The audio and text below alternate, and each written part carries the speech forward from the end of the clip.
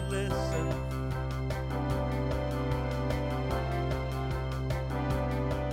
This will brighten your day as you hear the things we say. Stay and listen.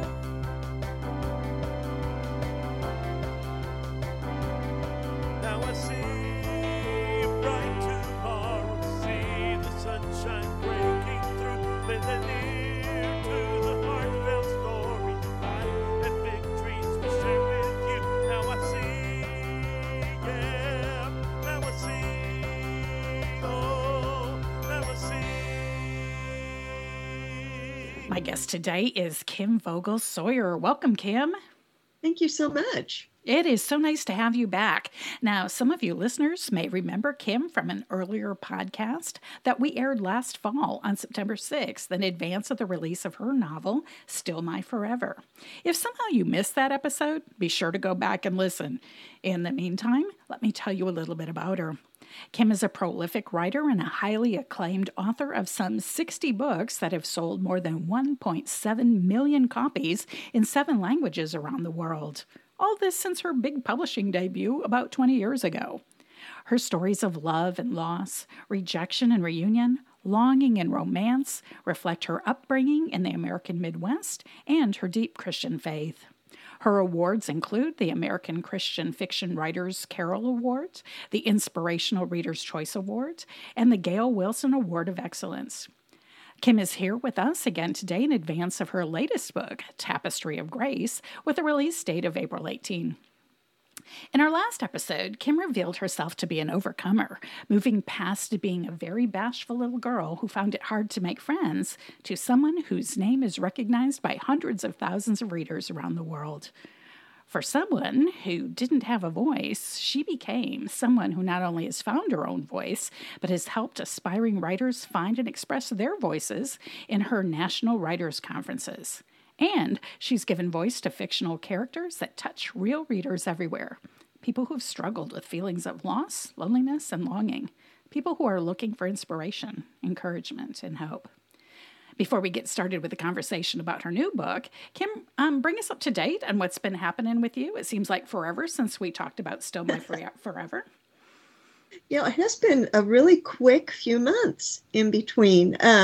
Obviously, we had some holidays in there, which was fun. Always loved the excuse to get together with family.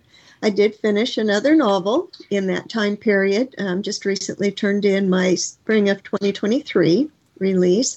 Been very, very busy with Samaritan's Purse. I'm a year-round volunteer in 3 different capacities with them. And so packing and organizing and sorting a whole lot of Operation Christmas Child shoeboxes. It's amazing how much of that has taken over my life, and I love every minute of it. And then, of course, involved with a lot of grandkids. We just started cross-country season, and one of my 2 senior grandsons this year, but one of them is one of the top people in the state to walk. Wow, congrats. So Grandma's going to be tomorrow heading to a cross-country meet, and hope I don't freeze to death. The weather took just a terrible turn here today. I don't know what's happened to spring. But well, you're not going to run with them, are you? Oh, you don't train with them. I was going to say. Yeah, I mean, we run from point to point on the course so that, we can see him come by and cheer for him and let him know we're there. But no. I'm old and out of shape, and that would not work for me to be running around that track. I'm glad he can do it, though. And it is fun to cheer him on. My sister was a marathon runner, and we used to do the same thing. We'd go every couple of miles and pick her up and yell her through that segment and then drive to the next spot. So, yep, I have very happy memories of that. And I was just playing. I didn't figure you were training with him, but you never know. You could surprise me. So it probably would do me some good. And it would be a story people would love to hear. But we're not going to talk about that story today. We're going to talk about your newest release, Tapestry of Grace. So bring our readers up to date. Give us some background information. Tell us what's happening in that book. Okay. Well, how about if I just give what we call the elevator pitch, which is a real short snippet. When a group of Kansas women started Frauenverein, a benevolent society devoted to aiding widows and orphans, life changes for more than just the hurting people they seek to help. This is an historical novel. It's set in 1895 in a little Kansas town founded by Russian immigrants that are Mennonite heritage, which is my personal heritage. So, I always have fun when I incorporate a little bit of that into story world. And it came about, I basically was a research rabbit trail.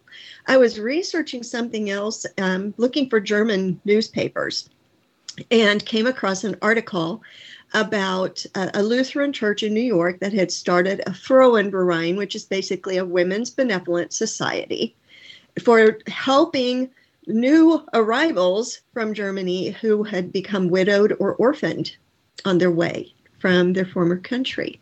And I just was fascinated by that club and what they did. And then I found out that that type of club had spread all over the United States within German communities. And I thought, oh, that will be fun. Let's work a story around that. So it really was based off a little piece of historical truth. But of course, the town in which I placed it, the characters, they're all elements of my imagination. So I can do what I want to with them. I wondered because they seemed very real to me. So, and they had such unusual names. I wondered if they were names that you made up or names that were inspired by maybe people in your ancestry or people in the newspaper or people in town. The way I find names is I locate cemeteries. So good. In communities that are similar to what I'm writing. Mm-hmm. And I harvest first names, I harvest last names, or I go to the Social Security Administration. What names were popular, for first names? And then the other thing, this is a lot of German characters in this book. And so I looked for popular German surnames and Mennonite surnames as well, so that they would seem like they were appropriate for the time period and the setting. So, yeah, every now and then it's kind of funny because I'll hear from a real person, why did you use my name in your book? And I don't pull a full name off of any headstone. I'm very cautious about that. But it was an April Fool's Day. I don't know, 8 or 9 years ago, and I got an email from Summer Stedman, who was the main character in my very first Bethany House novel. That was a little weird. So,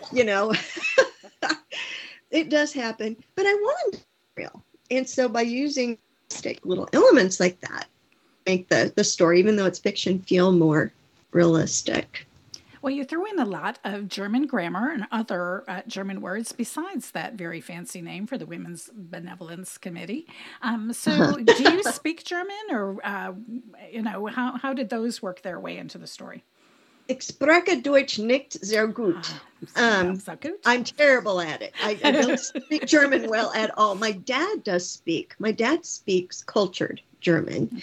Okay. My mother spoke Plattdeutsch, which is Low German. It's basically a dialect that they used in Russia. They were Germans that moved to Russia, and it was kind of become a blend of German and Russian. And it was, you aren't going to find a dictionary with it for the most part.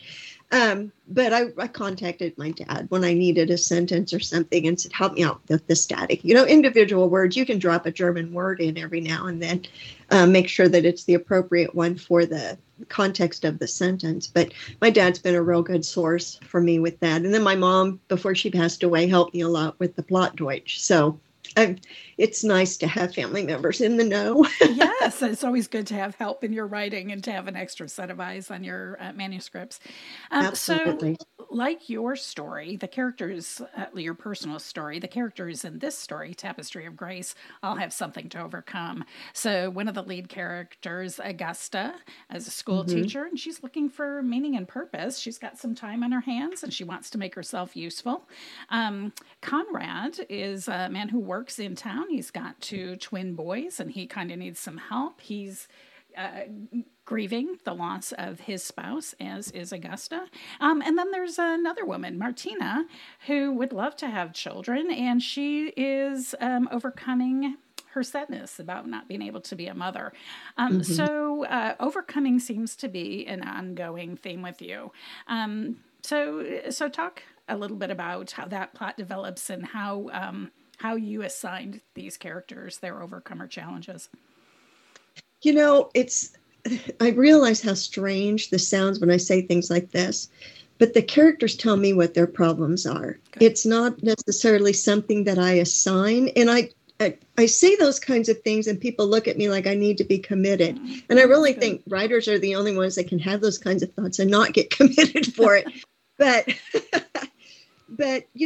there are challenges around us everywhere, particularly with the not being able to conceive and carry a child. There are 4 women in my circle of close acquaintanceship that struggle with infertility. So I know it's something that a lot of characters readers will be able to relate to, because it's not an uncommon situation. Nor would it be for a widower to, all of a sudden he's by himself raising these kids. He's got to work, he's got to do everything, and can't do it all by himself. So, those kinds of things hopefully are relatable to people. And, God is with us in every challenge of life. And I'm hoping that maybe when the readers see the characters lean into his strength, it gives them the kind of confidence and encouragement to do the same in their real life situations. Mm-hmm. I loved all the extra characters too. And so thank you for not making too many of them, because sometimes they can get lost in the storyline and you hardly get to know them. And I just found all of your characters very likable, very relatable. I loved how they worked together, the conversations that they had. And sometimes it's really hard to make conversations natural and believable. And I just think you did a great job of that. So thank you. Do these characters have conversations in your head, or do they just kind of work themselves out through your fingers as you're thinking about how the story should unfold? They talk at me. Okay. Yeah. And they become so very real to me that their voices become real to me. And if you take the time to get to know the character beforehand, which is what I do, for every one of my characters, I'm not a plotter. Oh, please don't need a plot. It just drives me up a tree. I can't do it. But I spend time with the characters. I examine, what do they want out of life? Why is it so important for them to gain this? What's standing in the way of them achieving that goal? And I look at it from a physical standpoint, what they can hold in their hand. I look at it from an emotional standpoint, what you feel, in your heart. And then also from a spiritual standpoint, because we're 3-dimensional people. I want my characters to be 3-dimensional as well. So I examine those goals from all 3 of those elements and why those things are important. And then the plot grows out of things standing in the road of them actually achieving what they want. And so I think that helps the characters be real to me. I know them really well. I know what they want and why they want it, which motivation, is so important. Yeah. And they just come to life for me in my head. I guess I'm fortunate in that. Mm-hmm. Well, they absolutely stayed true to their own character. Sometimes you feel like the author hasn't really understood a character well, and maybe they're kind of searching to define the character. When I'm reading a story, I want to get to know the character, and it's hard to do if they're not clearly defined. And I thought you did a great job of that. One of my favorite things about this book was all the good stuff happened around the dinner table. Why is that? Is that me, or is that you, or is that like all of us? Where do families, and when I was growing up, that's where we had our conversations, because that was when we were all together. There really wasn't another time of day that we were all gathered in one place. We were all going different directions, school and work and activities and whatever. And so the real conversations that included the entire family, that seemed to have the most meaning, took place when we were all around that table. So yeah, it is something I grew up with. I think it's becoming something that for a lot of families is lost. We're all so busy anymore, and the kids get bigger. It's hard to get them all gathered around the table. But I think it's important to do that, because that's where the family bonds really are established, and where those conversations can really go deep if we take the time to do it. Mm-hmm. Well, and I think in doing that and making those significant conversations happen around a dinner table, you're recalling the culture of that time where that was important. It was the highlighted day for so many families, and for just people gathering socially. That was just a good place to do that. So I really enjoyed that. And then you also brought in some beautiful faith aspects where these people really had to consider what they believed about God and their purpose and their destiny, and inviting God to be part of their decision making. Why was that important to you to include the faith element in those ways? Well, like I said a little bit earlier, we're three-dimensional. And until we have ourselves in alignment at the core of who we are, our moral center, our faith center, nothing else is really going to fall neatly into place. So it's real important for us as human beings to, discover that faith center and of course, allow God to fill that center. And look for his guidance. We're not happy if we're not in his will. We just can't be. We can't be content. So that's always important for me to bring into the story world, is letting people seek his will for them above their own wills, because I do think we're just never who we're meant to be. We're never content with life when we're just striving to serve self and not thinking about the one who created us to do good things in his name. I hope that makes sense. It does. And I'm so glad that you allowed us to see your characters struggle through some of those issues, yielding their will to God's will, and, really trusting him to supply the answers to their prayers rather than trying to grasp things in their own hands. And when they did that, we certainly saw what happens in real life. That never goes well for us. So I loved that your characters really did wrestle with their faith, and they really leaned into that, or didn't, which is, without giving any spoilers, the conflict in the story, which just was beautifully resolved in a lovely, surprising way. So I found the book charming and delightful, and I know readers will too. So tell us how they can get their own copies. Well, you can visit the Waterbrook Multnomah website and pull up the Tapestry of Grace, and there will be links to every online source available there. They're also on my website, just KimVogelSawyer.com, or walk into your local Christian bookstore, your brick and mortar stores. They need a lot of customers too. I think particularly since we're coming out of a time where we were at home, we didn't have a choice. We've gotten real accustomed to just ordering everything online. But those small businesses really benefit from our patronage. So if you have a local bookstore, I would say go in there and ask for it. If it's not already on the shelf, they can order it for you. And it benefits you. It also benefits them. So that I think that probably the brick and mortar is my first choice, but I know that's not possible for everyone. We don't all live where there is a bookstore, for one thing, and some people still can't get out. So the websites are good too. Good. Well, our listeners will enjoy shopping at a brick and mortar because that's what the characters in the story did. So you're already stepping into the story as you're going to pick up that book for yourself. That's right. Well, listeners, we're going to take a break right now. When we come back, we'll hear more from our guest today, Kim Vogel Sawyer.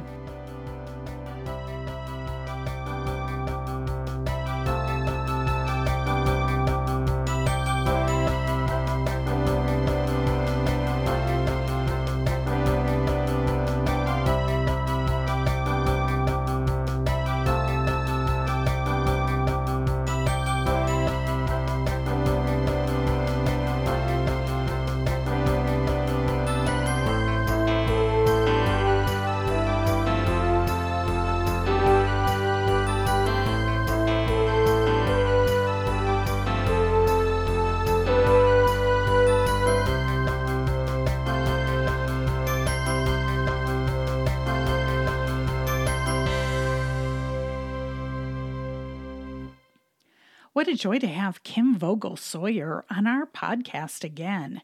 And of course, to have you, our dear listeners, join us time after time too. What an amazing circle of friends we've built together, with listeners and guests from across the Americas and around the world.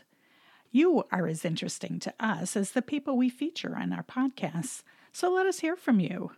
Tell us your stories and what you think of our show. Join our conversations any old time on our socials at Now I See Pod. While you're there, scroll back through our threads for announcements about events happening in the Dallas-Fort Worth area, like the Praises Cross the Prairie concert, Sunday, April 30th, featuring our guest, Joelle Salazar, as well as national events, like the online Authorize Me Writers mini-course, hosted by Sharon Norris Elliott, and the National Day of Prayer, hosted by churches and religious organizations in locations near you, coming up Thursday, May 4th. We love it when we get to meet you at our featured events, like the Gathering of Sacred Nations that happened the first week in April, and the Highland Games, where our former guest, Stephanie Sloan, will be competing this weekend. Even if you can't share our events, you can at least share our show by inviting your friends to listen, or leaving us a good rating and review so others can find us too. If you're new to our show, please like and subscribe so you'll never miss another episode. You can go back and listen to interviews with our previous guests when you visit our website at nis.media and click on the blog tab. While you're on our site, be sure to check out our featured causes and favorite authors, like today's guest, Kim Vogel Sawyer. Next week, we'll enjoy conversation with returning guest, author Misu Andrews, as we talk about her latest releases. But for now, let's get back to our show.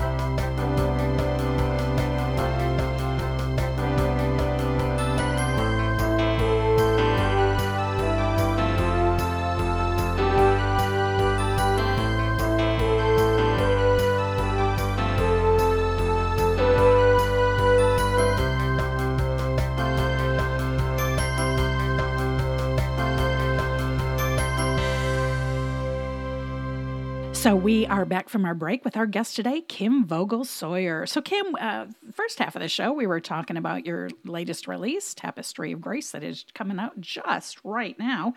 And now I want to turn the corner a little bit and talk about what's coming up next for you. Well, I'm really excited. I'll be going in another week to Hannibal, Missouri. I don't know if you're a MASH fan. When I was growing up, we watched MASH. And Colonel Potter from Hannibal, Missouri.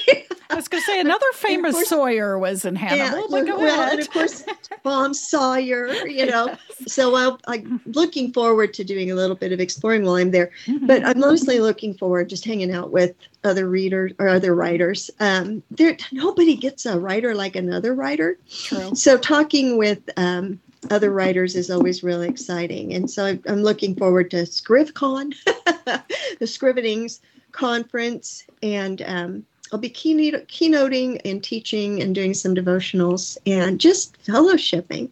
Really, really looking forward to that. Wow, that sounds like a lot of fun. So what are you going to be talking about in your keynote? Keynote, actually, the title is It Is Well With My Soul, and talking about how our expectations sometimes can derail us if we're not careful, but to find our contentment in Him first and let everything else be secondary. So, I think all writers, when you dream of being a writer, you want to be, the best-selling writer, you want to be the award-winning writer, you want to be the one that, has your books made into movies. We set these really high goals. And sometimes it's just a matter of the growth process that we go through with writing the actual manuscript. So to just kind of switch our expectations to His will rather than our will, which might be something that shows up in my books quite a bit. I was going to say, didn't we just talk about this before the break? Yeah. Because everybody in your story, Tapestry of Grace, had to let go of certain expectations about what they thought life was going to look like. And some of them turned out really delightful. So again, shameless plug for Tapestry of Grace. Go out and get it right now at a bookseller near you. So that's coming up. So that's going to be a lot of fun. And I know that you're looking forward to that. And you're going to be hosting an author. So tell about that. Yes. I had the joy of being part of a writers group for close to 20 years. We have been good friends. And one of our members recently passed away. And so we're at different stages of life now than we were when we first started. So it's harder we're all in different states. So it's hard to get together. But I will be hosting one of my writing friends this summer. And I'm going to visit San Antonio, Texas, which is where our member who passed away lived, because that's the setting for my next novel. And so I'll be able to do some research and also, revisit some special places and see some special people while we're there, and just hang out with another writing friend and have a chance to kind of reconnect. She hasn't been real well, so I'm looking forward to that time together. Mm-hmm. Research in air quotes. No, I'm like, I know that you will research. It's what you do, but yeah, what a fun place to do your research right there in San Antonio, Texas. So, couple of things. Let's talk about the new book that's coming out. What's your working idea? Okay. Well, it's based on a historical tidbit. In the late 1800s, early 1900s, Reverend J.T. Upchurch opened the Baruka Home for Women. And his goal was to rehabilitate prostitutes and also provide shelter to women who were pregnant out of wedlock. That was, society did not appreciate those kinds of things. And so these people were shunned. They needed a safe haven. And he provided that. They established a choir from the women who stayed in his shelter. And he was a revival preacher. And I traveled around. And then the choir would travel with him and sing. And that was how they made the money to keep this place open. So my friend who passed away had sent me the article about it. And when she sent it to me, she included a little note. People need to understand there are no losers in God's eyes. Use this and write the story. So good. And it's been several years since she sent that to me. So it's something that's rolled in the back of my mind for many, many years. I'm just waiting for the right opportunity for those characters to step up and make themselves known. And it finally happened. So Bertie Clarkson and Ephraim Overly are going to be the main characters from that story. Ephraim is the minister's son, and Bertie is a woman who will be taken in by rescued. And Bertie needs a rescue in more than just one way. Wow. So, yeah, I'm really excited about the story. I've never said a story in Texas. It's a more intense theme, I guess, than what I have covered before. I keep my commitment not to wallow in the ugly, give the emotional impact without all of the details, the ugly details that people don't want to read. And hopefully it will be one that will be impactful for readers that maybe don't feel like they're good enough.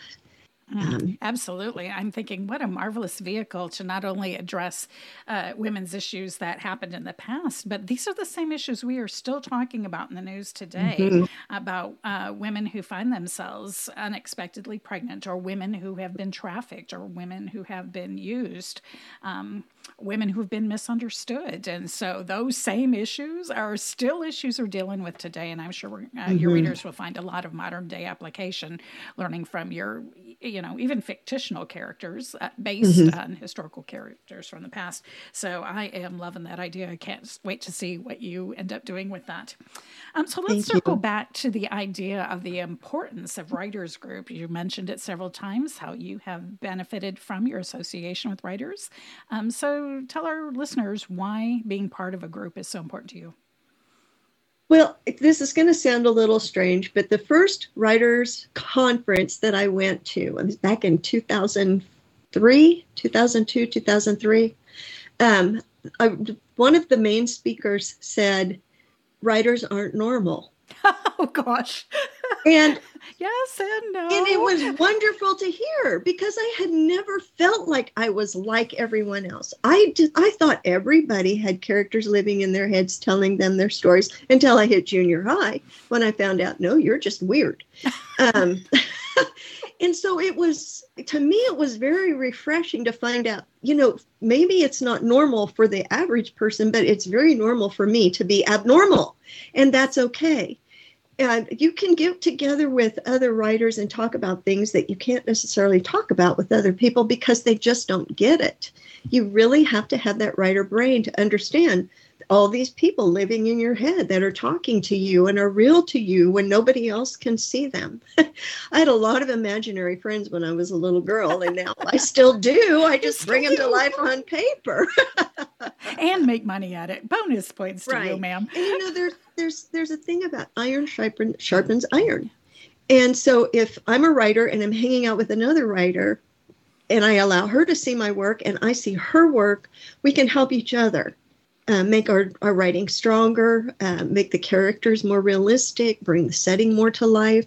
Those are things that a reader might be able to see, but they don't know why they see it. A writer has a little deeper intel with that. Does that make sense? Absolutely. Absolutely. Yeah. So it really, and I love all my friends, but there's something very special about being with writing friends. It's just a different kind of gathering and understanding, I guess.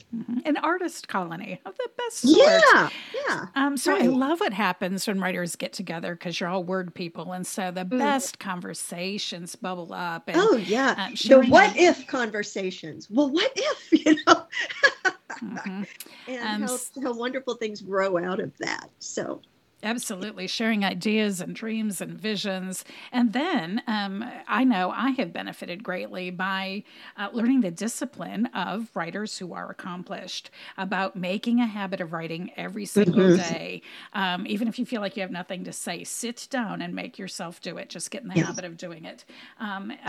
Of finishing what you start. It's okay to second guess yourself and to say, oh, I don't know, should this character do this or not? Just put your thoughts down. And I think you shared with us previously that there have been times you've thrown out whole pages, whole chapters and said, nope, I'm going to take it in a different direction. Yep. And when you hear that other writers have done that, you're like, oh, good. I felt like that was a waste, but now I see that, this is how work gets done in our particular industry. And so not only having the ability to dream fictional characters into reality, but the practical aspects of how to get that out of my head onto a page that somebody can buy and share. And so I know that that's really encouraging because as a writer myself, I constantly am looking for sources of inspiration and motivation. And very often I find that in the company of other artists. So absolutely. Yep. Yeah, it's a big benefit. So we have had so much fun in our conversation today. As we close out, is there anything you'd like our listeners to see more clearly? Their value. I've been dealing with this a lot lately with different people that we live in a world where the value system seems to be if you're the prettiest, if you're the most popular, if you're the most, you have the most money, those are the ones that are the most valued.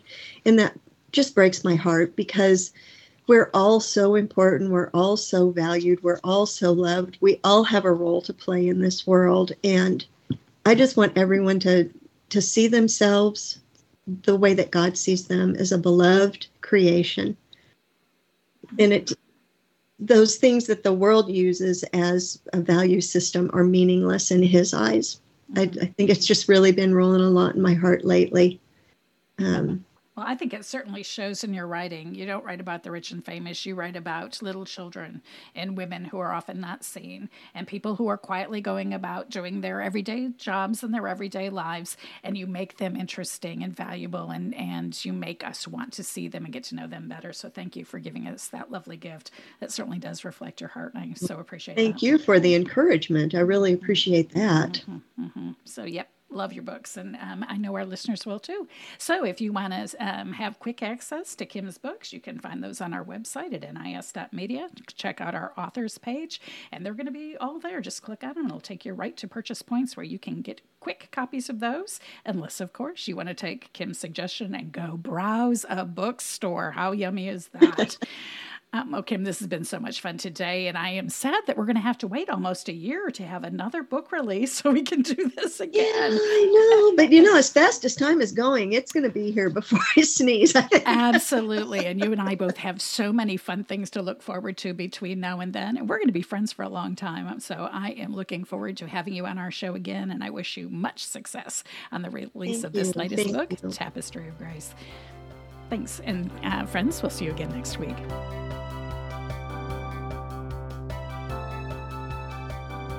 We're so glad you were able to join us for today's eye-opening interview. You can find out more about our guest today by reading our show notes or visiting our website at nis.media. You can also find us on Facebook, Twitter, and Instagram.